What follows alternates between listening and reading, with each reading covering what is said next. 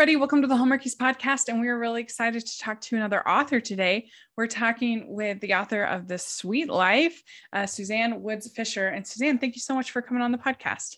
Thank you. This is fun. This is my first actual interview live about The Sweet Life. So that's exciting. That's great. Well, since this is your first time coming on our podcast, why don't you introduce yourself to our audience? Well, my name's Suzanne. I live out in the San Francisco Bay Area. I have 4 kids and a happy husband and a lot of grandchildren. Starts to explode at my stage of life, and a couple of big dogs. And I write in a laundry room not far from where I am now. I've done that forever. I started as a freelance writer and wrote for magazines for years and years. And as my kids went off to college, I kind of transitioned at that point to writing books and started writing about the Old Order Amish. My grandfather was raised Plain, so I had a connection to the Plain people, and I've loved writing about them. And I have in the last I've been writing books probably about 12 years now, and I've kind of branched out in the last 5 years to also include other genres, historical fiction, and contemporary fiction like The Sweet Life. So it's fun. I like having a lot of different interests, and it's fun being curious, and you can learn about things. That's the best part of being a writer.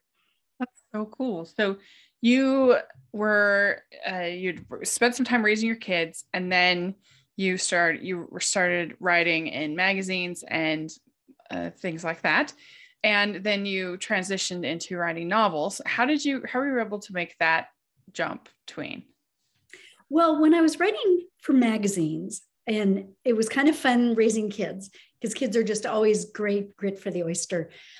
There was a way I wrote for a lot of magazines where like Marriage Partnership, Christian Parenting Today, a lot of, things that were part of my life. And when I was doing it, I was able to hone research skills and really develop my nonfiction writing skills. Then as I had this idea of writing a novel, I think now I look back and I really encourage aspiring authors and writers to not box themselves up, to not be thinking, okay, I fit here, I don't fit here, or I fit there, I don't fit here. Because what I found is all those years as a nonfiction writer, research, talking to people, interviews, gathering facts, learning, there's a way of learning until I find information starts overlapping. And then I know I'm sort of onto something. I've got a true understanding. All of that went into my fiction writing. Now, the other side of that is that the more I worked in fiction writing, the more I learned how to really jazz writing up and how to give it flavor and color. So in some ways, the two complement each other really well. And that's why I feel like I always want to encourage people to just stay open. You don't know what's coming around the corner. Yeah, that sounds, that makes sense. I can see what you're saying, that the experiences that you cover just expand your sort of peer group and experience group and everything. So then when you actually go to write a novel, you have more to kind of pull off of. Mm-hmm. Yeah. So what actually got you to sit down, I'm going to write a novel? Okay. That's a great story.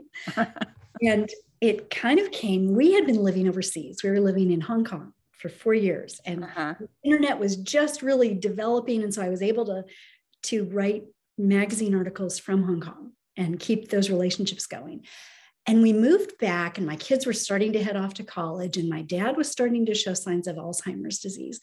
And there was this time of feeling like, I don't know where I'm going with writing. It felt very personal. It was sort of hard with Dad. And my niece gave me this book from a college class, and it was 1936 or 38 by Brenda Ullin called If You Want to Write. And there was this phrase in it that just struck me, and I'm going to botch it up, but the basic idea of it was like, everybody has something interesting to say. Everybody's like valuable, something, and has something interesting to say. I don't know what it was, but there was something that just struck me. And I thought, why am I not trying something new to write a novel? The only person stopping me is me. So this is a true story. In my laundry room, which is about 10 feet from here, it's just like a little shoebox of a room. I stayed for 4 months writing, writing, writing. I didn't tell my husband, didn't tell my kids, didn't tell my sister. And at the end of it, I had this idea for sort of a World War II love story. And at the end of it, I had a first draft, which is a very drafty draft. It's not great, but it is done. Told my family at dinner that night that I have written a book. And my youngest son looked up and said, "That's why there's no food in this house." And he was right. He was absolutely right. For 4 months, I really kind of checked out. But yeah. That started it for me, and I got sort of hooked into it. Now, that doesn't mean it was easy getting it published. I was turned down just about everybody. I ended up with a small royalty press. And looking back, it's so neat to start small. Small beginnings are so good because I learned so much about the business side of writing, which is really an important thing to understand about writing.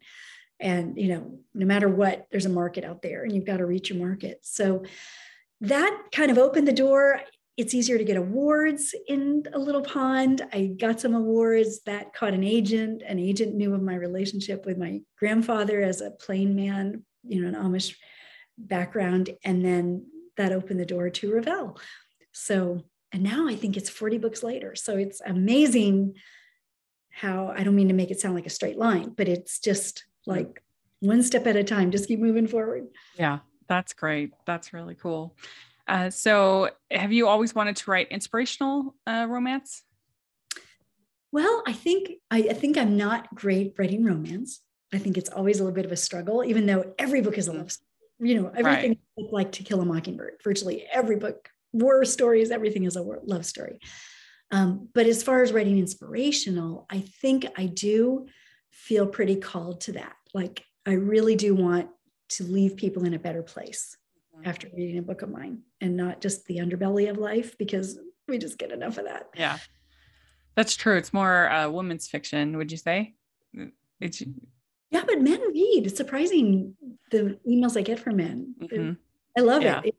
Well, that's true. Even with the Hallmark movies. I mean, we have a lot of male viewers. There really are, more than you think. I know a lot of them. Yeah. So would you describe yourself as a pantser or plotter?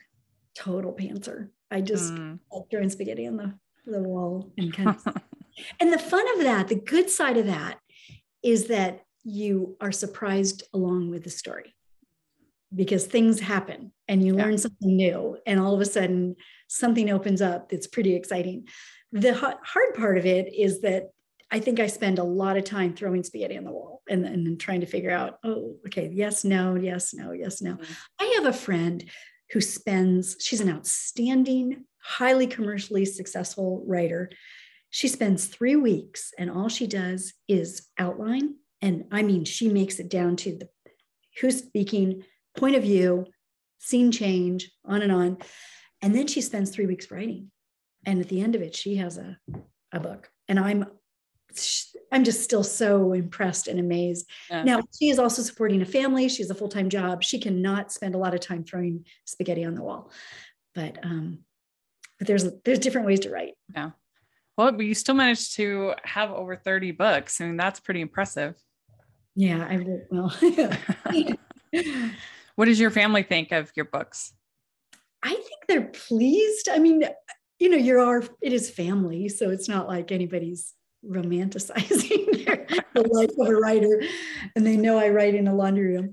But I know they're proud of me. They read most of what I write, which is neat. They love, kids, they love like the highlights. They don't really, when I've been looking, for example, I just finished a novel, and I was looking for one of my kids to do sort of a flyover for the first draft, and they all seem to have disappeared on me on that. So their lives are full. I get it. Yeah.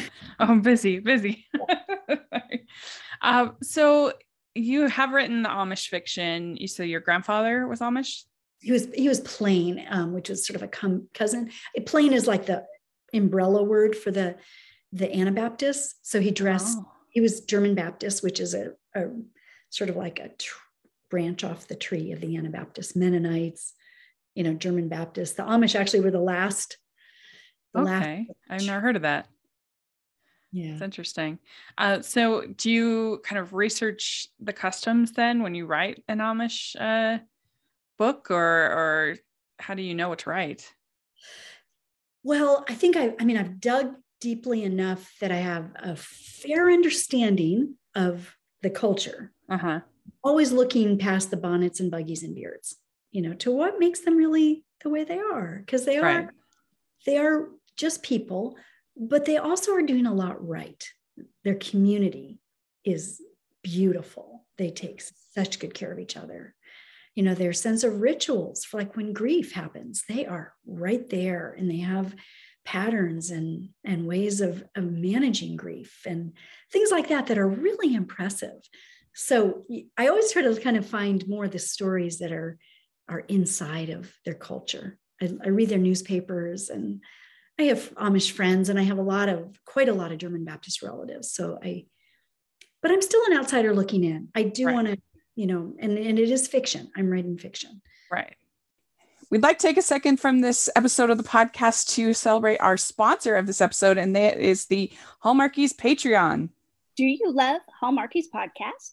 Do you want an inside scoop into what happens on the podcast? Do you want early access to episodes and loads of cool perks? Now is the time to become a patron of Hallmarkies podcast. By becoming a patron, you get to access our patron Facebook group. You can request episodes or even be a guest on the podcast. And most importantly, any patron can join our monthly movie watch-alongs with stars like Paul Campbell, Natalie Hall, and more. It's as low as $2 a month to join in and become a special part of the Hallmarkies family. Please consider, and we will love you forever. Go to patreon.com/Hallmarkies. That's patreon.com/Hallmarkies. You think that's sort of the appeal of that whole genre is the sort of more quiet, peaceful life? You make a really good point. I think it is definitely part of the appeal and covers our design so that you're crossing into another world. Into a rural world. There's usually horses and buggies and green, and it's, you definitely feel this slowing down and kind of a calm, and I would say that is genuine. I feel so much when I'm back in Lancaster or in Ohio, Florida, even where there's a little community, in Iowa. There is sort of everything, you can't be in a buggy without it slowing down. Everything just kind of, you start noticing more. And then I remember one time getting to the airport after being in the Pennsylvania area for a long time and almost feeling shocked at the clothing women were wearing and how revealing it was. And, almost like just 2 weeks in that culture. And you're like back in the real world now. Yeah. Very, very cool. Well, so for the Sweet Life, you said that it's the first Cape Cod Creamery story. Are you going to do more with Dawn and Marnie, or are you going to spin it off into different stories? Well, I love that you even know their names. I think that's so impressive because so many. I read the book. That's so cool. That is so, so impressive. So Dawn and Marnie are this mother and daughter who are arriving through kind of an upheaval in both of their lives. And they end up going on a groomless honeymoon because Dawn's fiance, whom she loved and adored and got close to the wedding, and he just made a decision that he just didn't love her the way he thought he should. But he told her, go away, go on the honeymoon. And she ends up taking her mom. So they end up on Chatham, which is the corner, the elbow of Cape Cod. And they're both kind of needing time to heal, and they do it in different ways because they are two very different women. We have Marnie is in her late 50s. She is the life of a party. She has a lot of good taste and style, but she's also maybe not the person you'd want to get her at the airport. She'd forget. Dawn, her daughter, is a late 20s CPA. Dawn's favorite slogan is, I love spontaneity as long as it's carefully planned. That's totally different women. They get to Cape Cod and Dawn hits the beach. Marnie hits the town. On an impulse, she sees this little rundown ice cream shop that's up for sale. She throws out this lowball offer, never dreaming she'd get it, and she gets it. So you can imagine how her daughter feels about suddenly being an owner of an ice cream shop. That's the kind of premise of the story. You asked about, are book 2 and 3 going to carry on? And they will. They're going to carry on. In fact, I just finished book 2. And it is set at the Main Street Creamery in Chatham, Cape Cod, but there are new characters coming in because The Sweet Life does have a happy ending. There's a really lovely wrap up to the story. So we're going to kind of open up the door to a few new characters coming through. You'll see a lot of familiar faces. Now, how did you come up with Dawn and Marnie as characters? I thought you were going to ask me why ice cream. Oh, we will. We'll get there. Okay.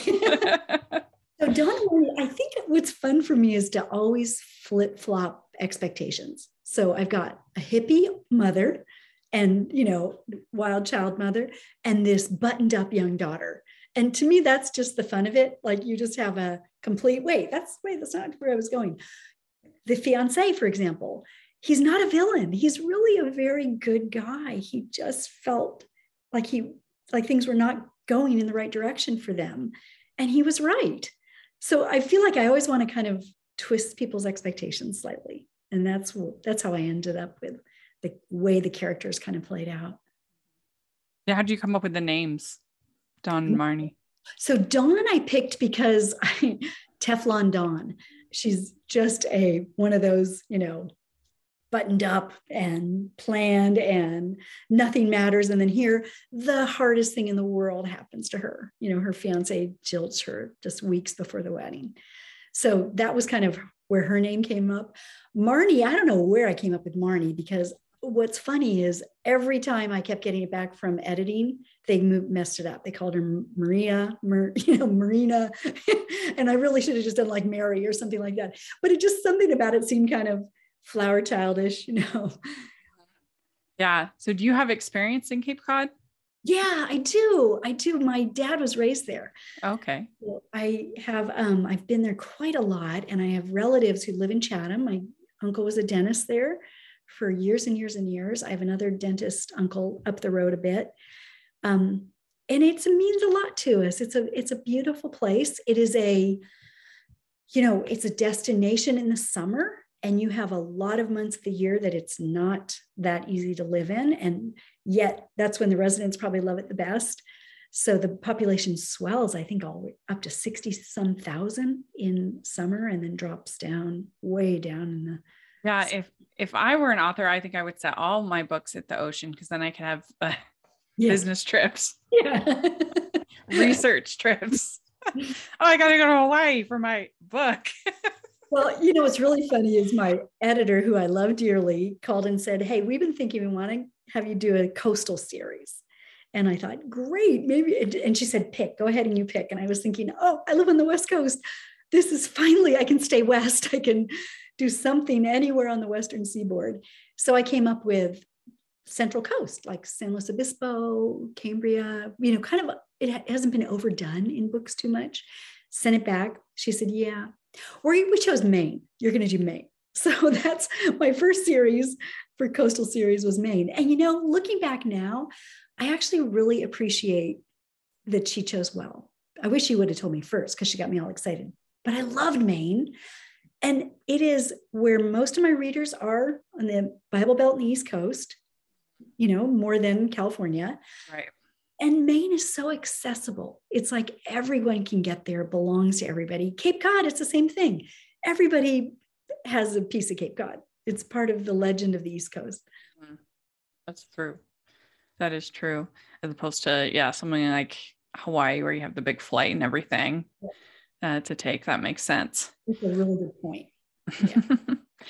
Yeah. So Kevin, was he a hard character to write because he dumps her, but then he just comes back into the story. So you can't really have him be just a bad man of business, an unlikable character because he's coming back into the story. That must have been challenging. Yeah, Kevin is the fiance. He's, he was actually kind of fun to work with, to not let him be a stereotype, to kind of, he wasn't just he really anguished stepping out of that wedding. And he cared a lot about her, about Dawn. He did not want bad things for her. He wasn't happy that it was over. I really appreciated that. I think that was sort of a beautiful part of his character. And it was really Marnie who, once she bought this property, Kevin is an architect. She was the one that was texting, kind of pulling, trying not to get in the middle of them, but pulling him in. Like, we need your help. I did something here and I don't know what I've done. Because they really have this rundown old building and they have the Chatham Historical Commission on their heels. So that's how Kevin kind of re-enters. First, to just try to help, try to be careful, try to make sure Dawn's okay. Is she okay? Is she okay? I mean, he really wants to know. And then she is doing okay. And I think that's kind of intriguing to him because she's pulling herself together and she's coming out of this in a very impressive way. And this is the fun of the whole story, is everybody reemerges as a better person, better version of themselves. And as Dawn finally gets hooked into her mother's vision of this ice cream shop, and she's determined not to let her mother fail and not to let her mother blow all her savings, because in her mind, if this goes under, my mother's living with me for the rest of my life. So she's not going to let that happen. And, and you see Dawn like back in ice cream making, which she used to love to do, and back really trying to be creative, that part of her that just got snuffed out through the years of accounting. Yeah. So they keep saying that the previous ice cream was terrible. And I'm like, I don't think I've ever had terrible ice cream. Like, ice cream I feel like it's one of those, it's kind of like pizza to me. Like, sure, there's like fancy pizza and like cheap pizza, but it's still always pizza. And I'll still always like it. I feel like ice cream's the same. Well, that's a great segue if you want to talk about ice cream. Yes. So yeah, you must have had a blast coming up with all these ice cream flavors and the whole ice cream element. So there is a reason this book is about ice cream, and it is all about ice cream. So my husband is an ice cream maker. He has been to Penn State Ice Cream School. So that's a real thing? It's a real thing. That's funny. It's a real thing. It happens in January. It's been going on for, I think, 122 years. My gosh. And they have it in January for obvious reasons, because ice cream makers have time. They have, I think, a 2-week or 10-day program for the real business people, and all the greats have gone. I mean, Baskin & Robbins, Ben & Jerry's, you name it, they have been to Penn State's ice cream school. And then they also have like a 4-day serious hobbyists, where it's like, it is lab coat seriousness. And one year, my husband's always loved ice cream. He started making it, and I'd heard about this. So I actually surprised him and my oldest daughter, who is a nutrition major and has a master's in food safety. I sent them both to ice cream school, and I babysat the grandchildren. And they came back, the two of them, I mean, it just ramped up the seriousness of ice cream making for them. It is a big deal. My husband's, he's kind of the Don character. He's a serious guy. We call it Steve Serious Ice Cream because it is a double entendre. He takes his ice cream seriously, and he's a serious guy. But it's made him so much more fun. Like, we get invited to more dinners because they're bringing ice cream. He's even had his ice cream auctioned off. Oh my gosh. I know, in a chair. And he really works hard at it. So in the book, I put this, and this is a true story. He has worked on vanilla, his vanilla recipe, which is the purest form. It's the most popular flavor in the world. And it's so pure that it's really hard to mask any errors like you can with chocolate. And he's made batch 59 times until he got it right. Wow. And I wish I had that recipe. I have an ice cream maker. I haven't done it I need to get it out again. And I kind of put it away, but yeah, it is delicious. I mean, I don't know anybody that doesn't like ice cream. No. And it just, at least even if you're lactose intolerant, you can still have like sorbet and stuff like that. And it just makes everybody happy. Just they laugh. Kids are having fun with it. Mm-hmm. Yeah. Well, and I will defend, because people are like, "Oh, vanilla ice cream, that's so boring." I'm like, nope, it's delicious. I especially, I do love it with like a little bit of hot fudge on top. Mm-hmm. That's my favorite. Yeah. So good. It's so good. Yeah. So That's we have really done a lot of funny. research in the house with, making ice cream. Steve's been in fact, he just read something and corrected me the other day on a manuscript, which is great. I want that. And then, it's a big deal in our house. It A is delicious investment. It's kind of, speaking of pizza again, but my brother got for Christmas, I think he got a really nice pizza oven. outside, And that was a great investment for the family. Yeah. Not only did he get to master becoming a really good pizza maker, we all got to benefit from his mastery. Really brings out, my Yeah. son-in-law is a bread maker, and it's the same thing. It's like, it's sort of a shock and awe, the artisan gifts people have, they work so hard at. You make me hungry. Yeah, I know. We'd like to take a second and thank our sponsor for this episode of the podcast. It's the Hallmarkies merch store. Are you looking for that perfect gift for the postable, Hardy, or Hallmarky in your life? What about getting that t-shirt or hoodie that will help you stand out at your next holiday party? Now is the time to check out the Hallmarkies merch store. Full of festive designs by artists like Jessica Miller, Carrie from Hallmark Comics, and more. You can even have more than just shirts, but totes, cell phone cases, notebooks, mugs, and more. And it isn't just Hallmark. We have designs for Anna Green Gables, Man from Snowy River, The Nanny, and more. Every purchase at the merch store goes to help support the podcast and allows us to make the great content you know and love. There are frequent sales, so go to tpublic.com/stores/Hallmarkies or see the link in the description. That's tpublic.com/stores/Hallmarkies. So as a mother, did you kind of relate to this whole dynamic between Dawn and Marnie? It's funny. I probably didn't that much. It was really more two characters in my mind that I just had an imaginative idea about. I didn't, I'm sure there's a little part of me in both of them, but I don't relate. Marnie and I were closer in age. There was a couple things that we were on the same wavelength. But as far as her starting things, stopping, moving on, her artistic ability,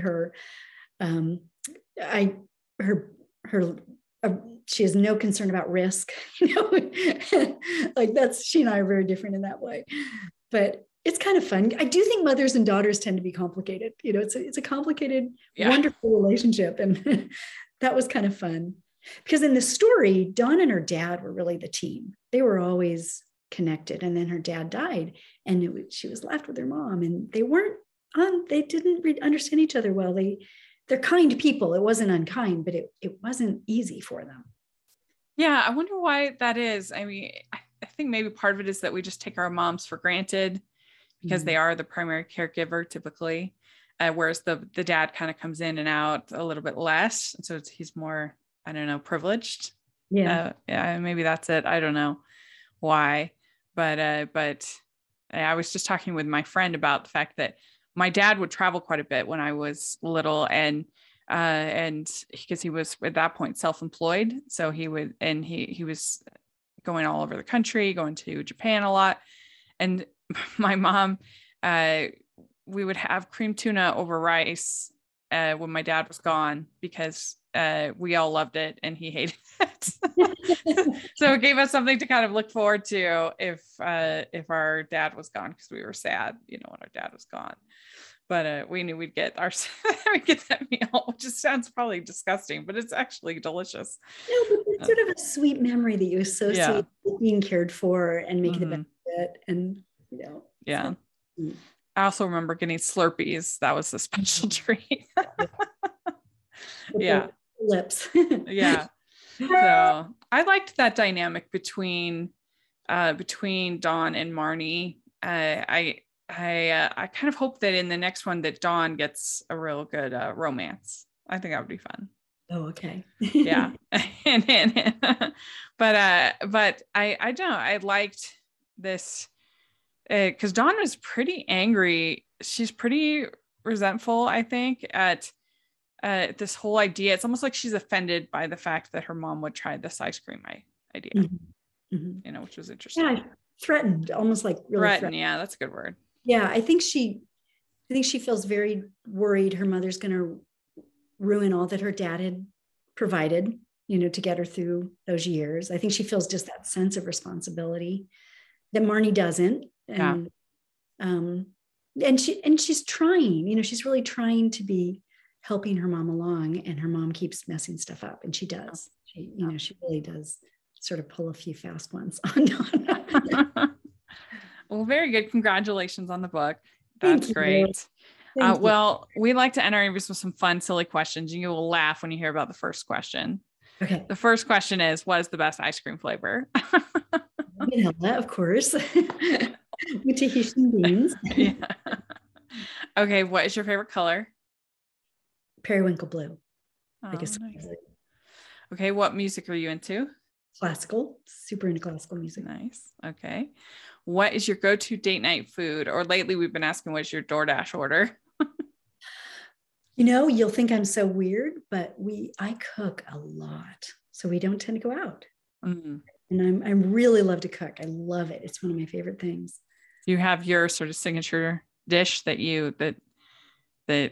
or do you just kind of make it all? Well, like I have a Thai peanut salad that would just make stuff, like that kind of stuff. Sounds good. Yeah. Well, what is your go-to date night activity? You're out and about. Playing tennis. I'm a tennis. Okay, cool. You're good at tennis? I love it. Yeah. That's good. I'm terrible. I have really bad hand-eye coordination. So it's not. So that's great. Okay. Which do you prefer, dogs or cats? Dogs. Okay, good. What is your favorite, beaches or mountains? Beaches. Yeah, me too. I'm with you. Water. What is your favorite holiday to celebrate?